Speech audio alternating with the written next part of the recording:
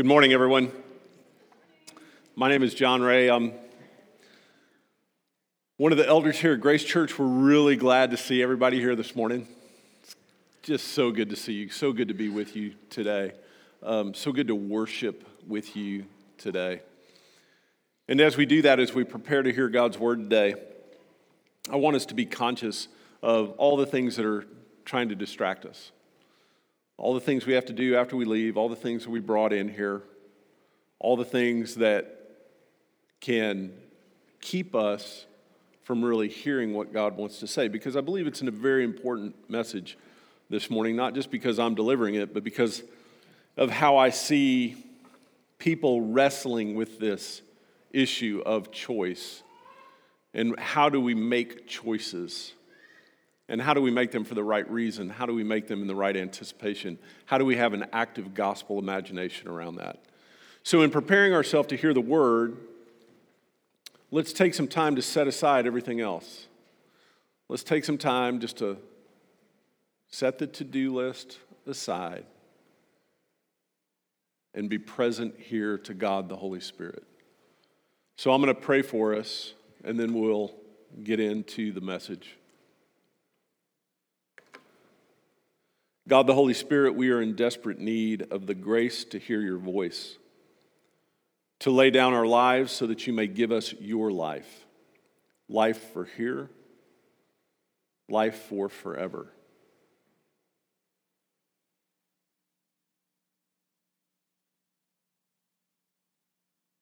We confess our dullness, our idolatry, our selfishness, and our arrogance.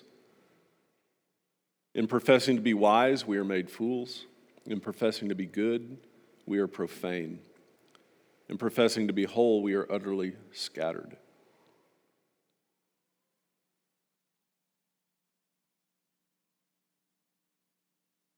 Yet we are not without hope. Our hope is in you. Our hope is in your gospel. Our hope is in your loving kindness towards us. May we walk in the names that you call us, not the names of the world. You call us forgiven, beloved, and holy. Teach us to walk in those names. Teach us to call others the same.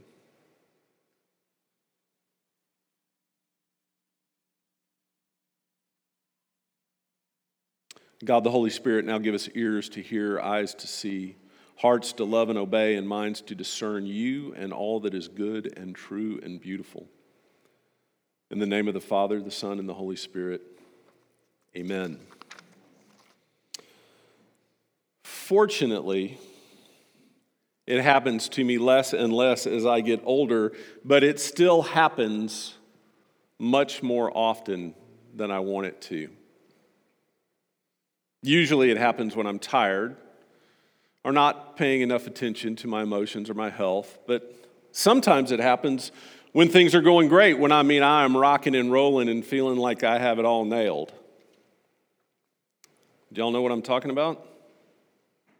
It's that feeling right before you do or say something you know is wrong. It's almost like an outer body experience, right? Like you see yourself about to say these words or do something, and part of you is going, no! And yet, those words come out. And it may not just be the cutting comment or that impulse purchase, the unnecessary additional glass of wine, or the click on the image that leads to click and click and click, or that small razor cut in the skin that leads to another and another. All the things we do that we know are wrong, harmful to ourselves, harmful to others, that bring pain, that bring isolation, all those things we do, but we seem helpless at times to stop. And here's the thing, we know the punishment is coming, we know there's going to be consequence, and we almost welcome it because there's no denying our guilt. Somehow it's a sick way. It almost gives us a feeling of control being punished, knowing that we are in control, somehow deserving, somehow inviting, somehow manipulating that. And we can't break out of it. We can't seem to break out of it. We even think at times that we are doing something for God by accepting these consequences as punishment with that. But what if there was another way? What if there was another way to frame the story? To understand the consequences of our actions, not just as punishment or reward, threat or bribe, but to understand that God, in creating us in God's image, is inviting us to have the mind of God. That part of being created in the image of God means that we are able to discern the consequences of our actions as a way of becoming more formed into that imago Dei, more into that image of God, more understanding these things, and not living as the world would have us, as either slaves or rebels. You see, the thing that's going to set us free from that, the thing that is going to not only give us freedom from this, but keep us walking in freedom, is when we understand how things are working, why they're working, and we are free to make those choices with that. Because I got to tell you, as we looked at this week, this story, it was hard not to just see another formula. Hey, do this, you get good things. Do this, you get bad things. And listen, let me tell you, I'm not denying there's definite consequences to the actions here. But we're going to look at a specific story in God, in the story of the people of Israel. We talked about last week how God never wanted Israel to have any other king but God. But the people said, no, give us a king. Samuel, the prophet, said, look, you don't want a king because kings are going to do this. They're going to do this to you. The people said, no, we want a king. And guess what? They got a king. And guess what? The king did all those things. And now we get to this part in the story where the kingdom, Israel was together for 3 kings. Saul, David, Solomon, before it split.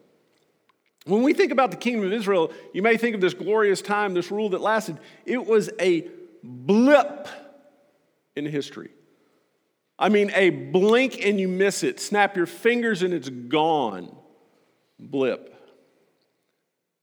And then we have an extended history of pain, living out the consequences. Why? Because God was just mad? Because God was just punishing them? Because God enjoys inflicting pain when people screw up? I mean, that's often how we feel. We may not say it quite that blunt, quite that harshly, but that's how we feel. Or was there something different? Was there a gift in this? Was there grace in this? Grace for the people of Israel then and grace for us now to learn, to be able to discern, to be able to be set free from the mindset on the law of sin and death, and have the mind of grace formed in us. Well, let's look at the text and see if we can discern this. So, as we said, we had Saul, then David becomes king because he was really the one that God wanted in the first place. Not that he wanted a king, but he was acquiescing to the people's wish. And David becomes a king, and he's got all kinds of problems, but he's got a heart after God, but he's definitely not perfect. And then Solomon becomes king. And again, we get these people who we think they've got everything they need, and yet they still make mistakes. And then we get to what happens after Solomon, which essentially the kingdom splits. So, Rehoboam is Solomon's son who has been made king. Jeroboam was one of Solomon's son. Jeroboam is one of Solomon's officials who was ruling part of the kingdom and who is split off in rebellion. Doesn't want to do that, but he did it out of necessity because he wanted to try to protect some people with it. And so they've come together now to crown Rehoboam, and they're negotiating, hey, can we bring Jeroboam back in to the fold? Can we bring the kingdom and keep the kingdom together? So that's the intrigue that's going on as we look at this. We're reading from 1 Kings 12. Rehoboam traveled to Shechem, for all of Israel had gathered at Shechem to make Rehoboam king. When Jeroboam, son of Nebat, heard the news, he was still in Egypt. Jeroboam has fled to Egypt with his army, where he had fled from King Solomon and been living ever since.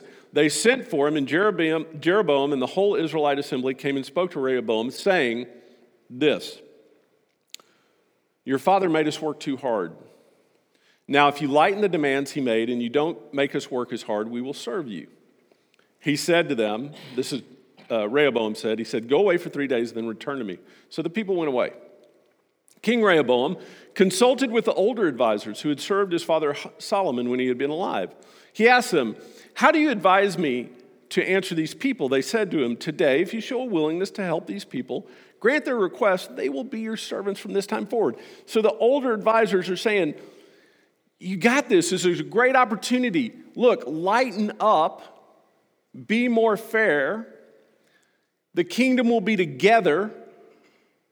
It'll work out. But, right? But Rehoboam rejected their advice and consulted with young advisors who served him, with whom he had grown up. He asked them, how do you advise me to respond to the people who said to me, lessen the demands your father placed on us? Now, this is an interesting thing in translations, right? Okay, so this is church where we're supposed to speak. We have to use certain language. The Bible is explicit here. The translation, you miss it, but in the Hebrew, and the reason why I bring this out, because I don't want the force of the message to be lost, of how harsh this response is. But in the Hebrew, this is graphically explicit how Rehoboam responds here. So I'm just giving you a little warning here.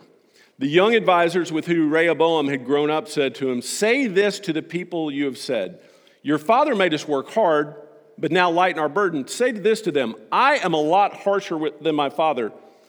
Literally, in the Hebrew, he is making a graphic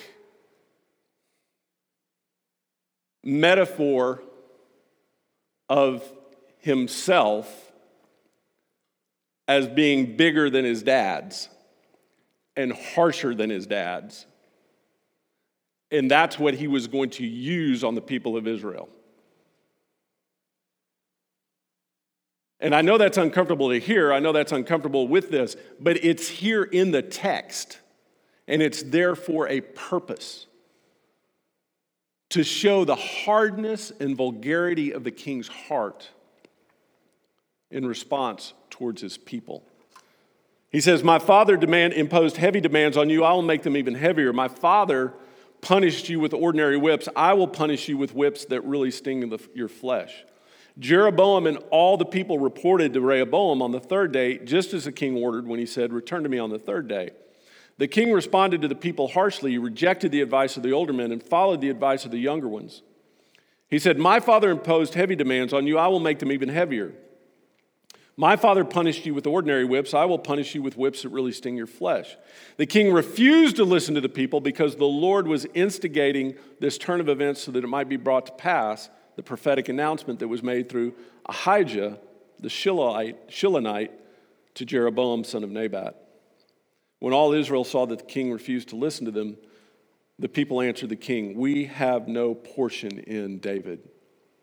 They're rejecting their inheritance. No share in the son of Jesse. Return to your homes, O Israel. Now look after your own dynasty, O David. And again, this is harsh, trash-talking language. So Israel returned to their homes. Rehoboam continued to rule over the Israelites who lived in the cities of Judah. This is where the kingdom splits. Benjamin and Judah to the south, the 10 tribes to the north. With that, they'll never be reunited, and the 10 tribes to the north will eventually be conquered and lost altogether, while a remnant in the south will continue to exist as Israel. Now it goes on down, a few verses down to verse 25. Jeroboam built up Shechem in the Ephraimite hill country and lived there. From there he went out and built Penuel. Jeroboam then thought to himself, now the Davidic dynasty could regain the kingdom. If these people go up to offer sacrifices in the Lord's temple in Jerusalem, their loyalty could shift to their former master, King Rehoboam of Judah. They might kill me and return to King Rehoboam of Judah. After the king had consulted his advisors, he made 2 golden calves.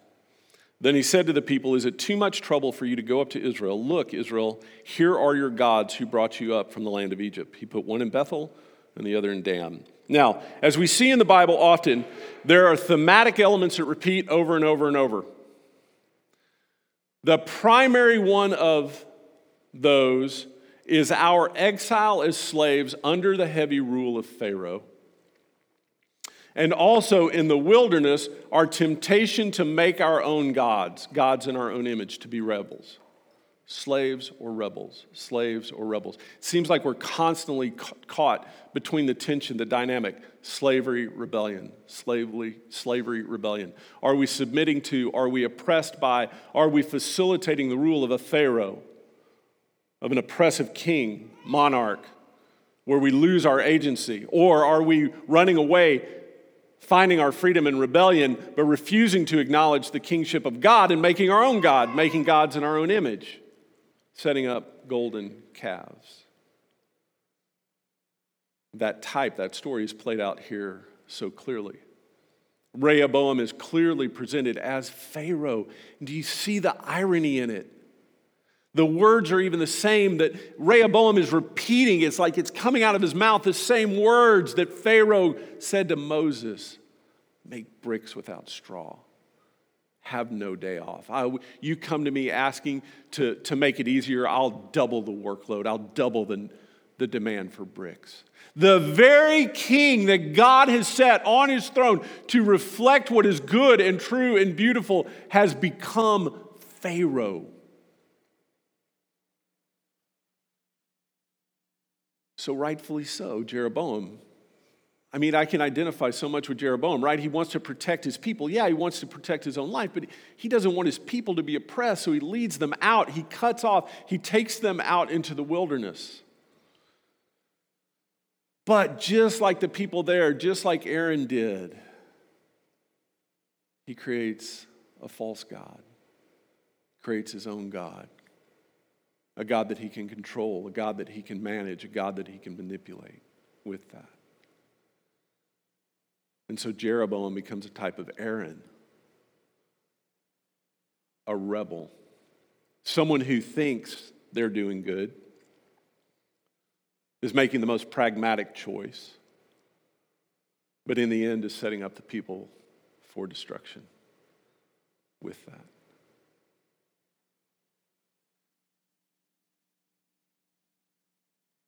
Y'all, if we think this is inconsequential to where we are, we're mistaken.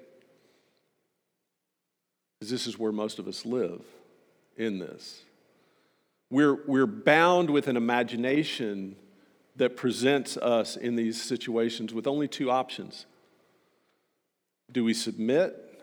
Do we just buckle under and grind under the oppressive law? May it be a God or a boss or an economy or a political system or a health demand of a marriage or a family or a demand? Do we just grind it out? And do we make our choices based on threat and bribe? How do I get along with Pharaoh? How do I just make the best I can in this place of slavery?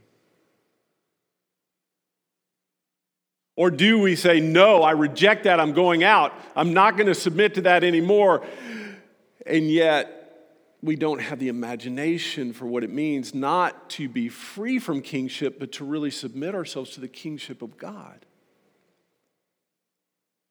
And so we end up making our idols.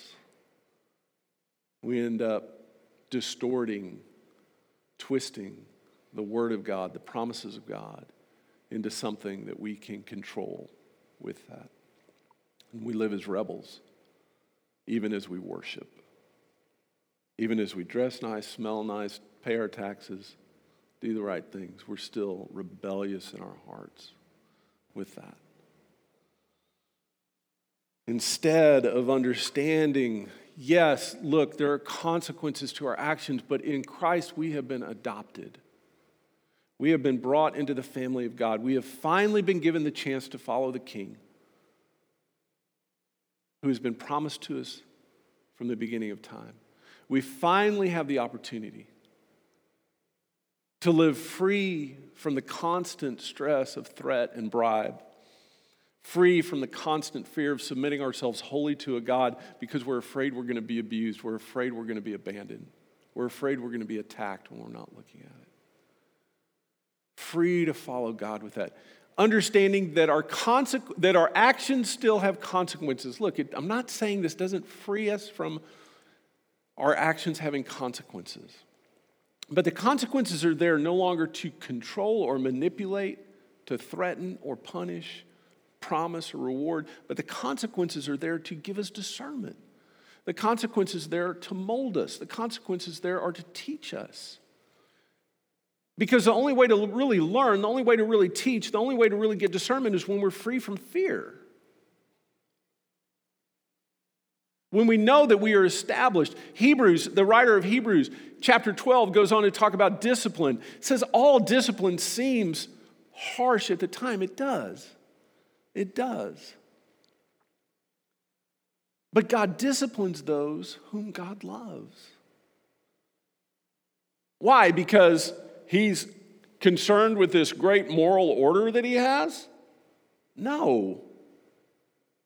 Because He has foredestined us. He has promised us. He is shaping us into God's image. God is giving us discernment to make us into who we were designed to be, to reflect the Imago Dei, to carry that image into the world, to bear witness to it, that we no longer have to live as either slaves or rebels, but we can live as citizens in the kingdom of God. So where is the grace here? The grace is that God lets them walk out the consequences of their actions for them to understand that God is the true King. You want to know what the message? You want to know what the message of all of the Old Testament as it relates to the kings and kingdoms of Israel is? Is that those aren't the thing. There is no make Israel great again. There is no nostalgic returning to some imagined idyllic time of David. Even at the height of the kingdom, it was corrupt, abusive, murderous, and idolatrous. The message is that God will have no other kings before God. Just as God will have no other idols, no other masters. God is king. So He teaches us through the consequences of our actions. Even those wise kings, even when there were wise kings, it was never enough. It never lasts. Our bad choices cause destruction, but this points us back to grace.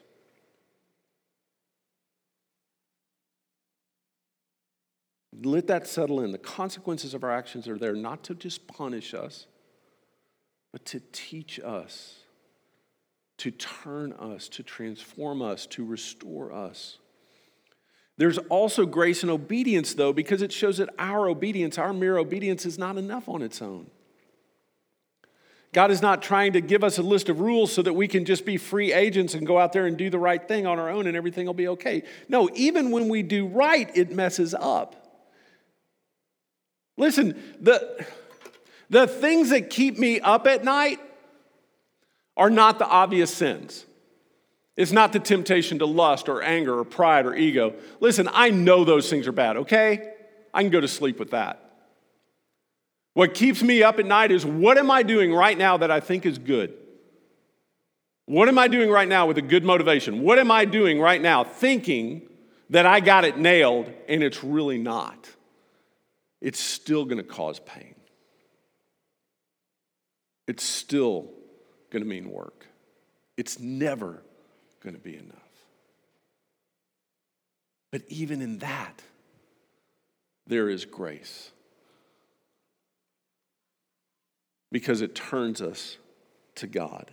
It's more than threat or bribe. It's more than transactional. It's not just taking what we have and making a better form of it. It's something altogether different. It's what mitigates the suffering. It's what gives us hope. It's what's worth going through all this for. But y'all, it's so easy to get sucked into thinking that this is all about performing. This is all about earning. More bluntly put, that it's all about threat and bribe. And so we fall back into those old habits of slaves and rebels. Slaves and rebels. Pharaohs and Aarons. And we need to ask ourselves, do we really want a king? Are not the testimonies of all the kings in the Old Testament, are those not enough? Are there not enough Pharaohs for us? Is there not enough wilderness wandering? Not enough centuries of slavery? Not enough eras of oppression? We want freedom just to do it our own way? To set up our own golden calves? Are not the testimonies of annihilation enough? Is the wickedness that works in those who seek to be free from God, live according to their own appetites and understanding, is that not painful enough for us? Not destructive enough? We want more disease, death, chaos, abuse, living on our own, living apart from God, trying to be our own king, trying to make our own gods. Really? We don't have enough testimony enough for that? I mean, what more do we need? Even if we didn't have the Bible, all we have to do is read the newspaper.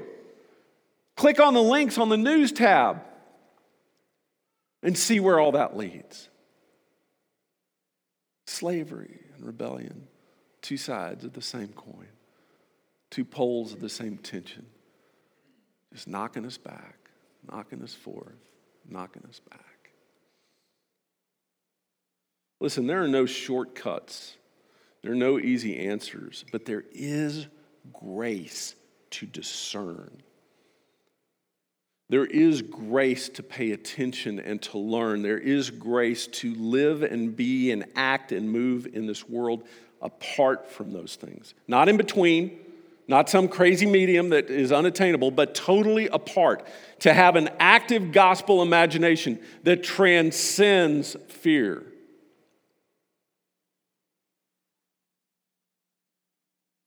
The knowledge that God is working with and in spite of us, in us, frees us to accept the consequences of our actions without fear that they're punishment or that we're going to be cut off from God.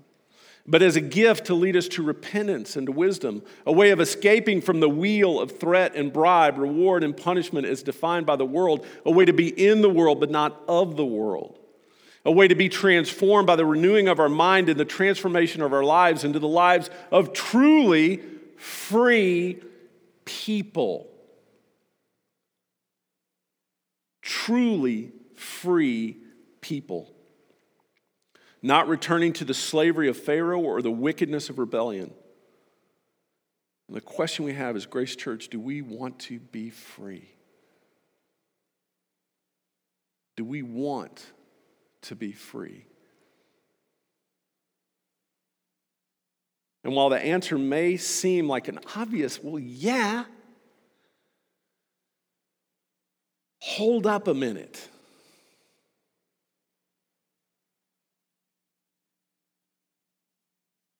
Because if there is anything that history and the Bible teaches us,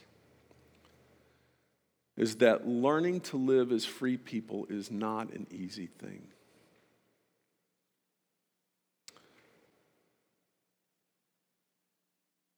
It is going to upend our lives, our relationships, the way we view things, where we live, how we spend our money, what we view as good, what we view as right, what we view as the good and true and beautiful. Because we've grown up under slavery. We've grown up as rebels. And those habits are ingrained in us. And while not denying that there are consequences to our choices, actually accepting them, but accepting them as something that is good, something that teaches us, something that is grace-filled to transform us, takes a lot more effort than I think any of us can realize, anything that I've ever realized. As I prepared for this, I thought, how ingrained are the habits of slavery in my life? How ingrained are the attitudes of rebellion?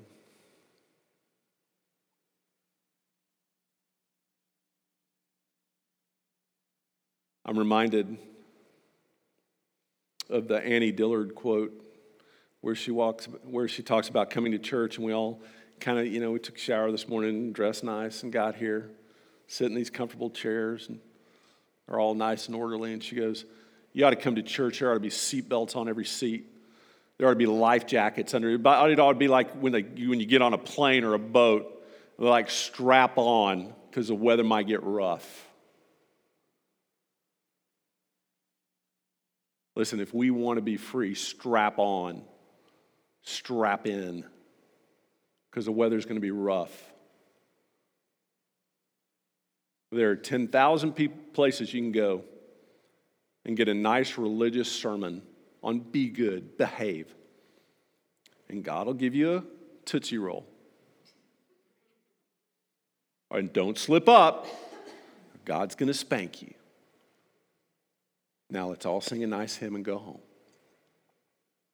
That's not living as free people. It's not what it takes to live as free people. To live as free people, we got to put everything on the table. We have to be willing to let our ideas be totally unsettled. Our expectations go unmet and new expectations made on us. But that's where the grace is. That's where the grace is for that. I'm going to ask the worship team to come up.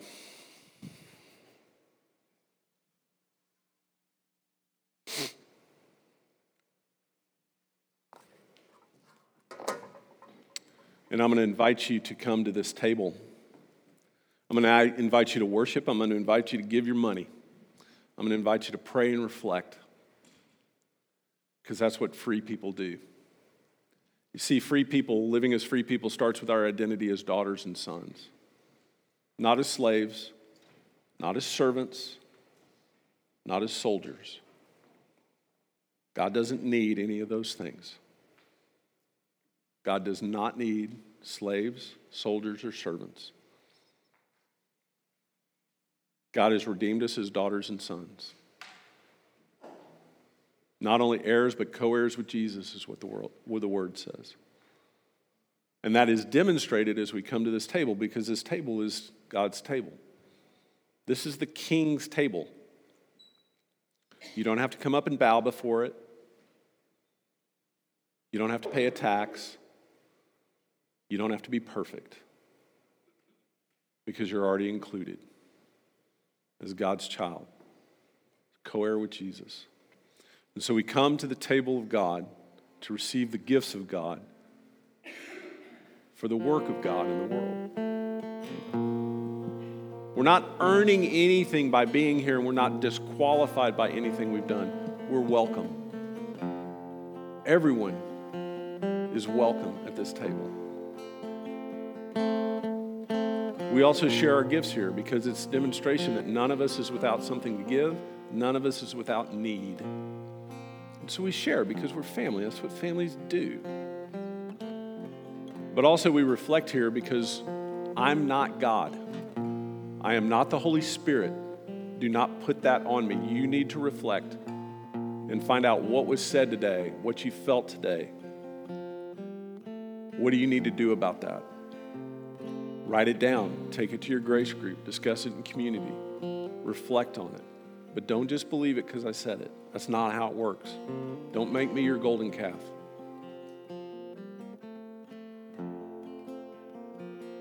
Take this time to seriously reflect on this. Come to the table. Eat, partake the gifts of God, the broken body, the poured out blood, the sign of the loving, eternal faithfulness of God towards us, the inclusion of us as daughters and sons. And as that inhales us together into this place, be exhaled into the world as witness and testimony of the goodness of God.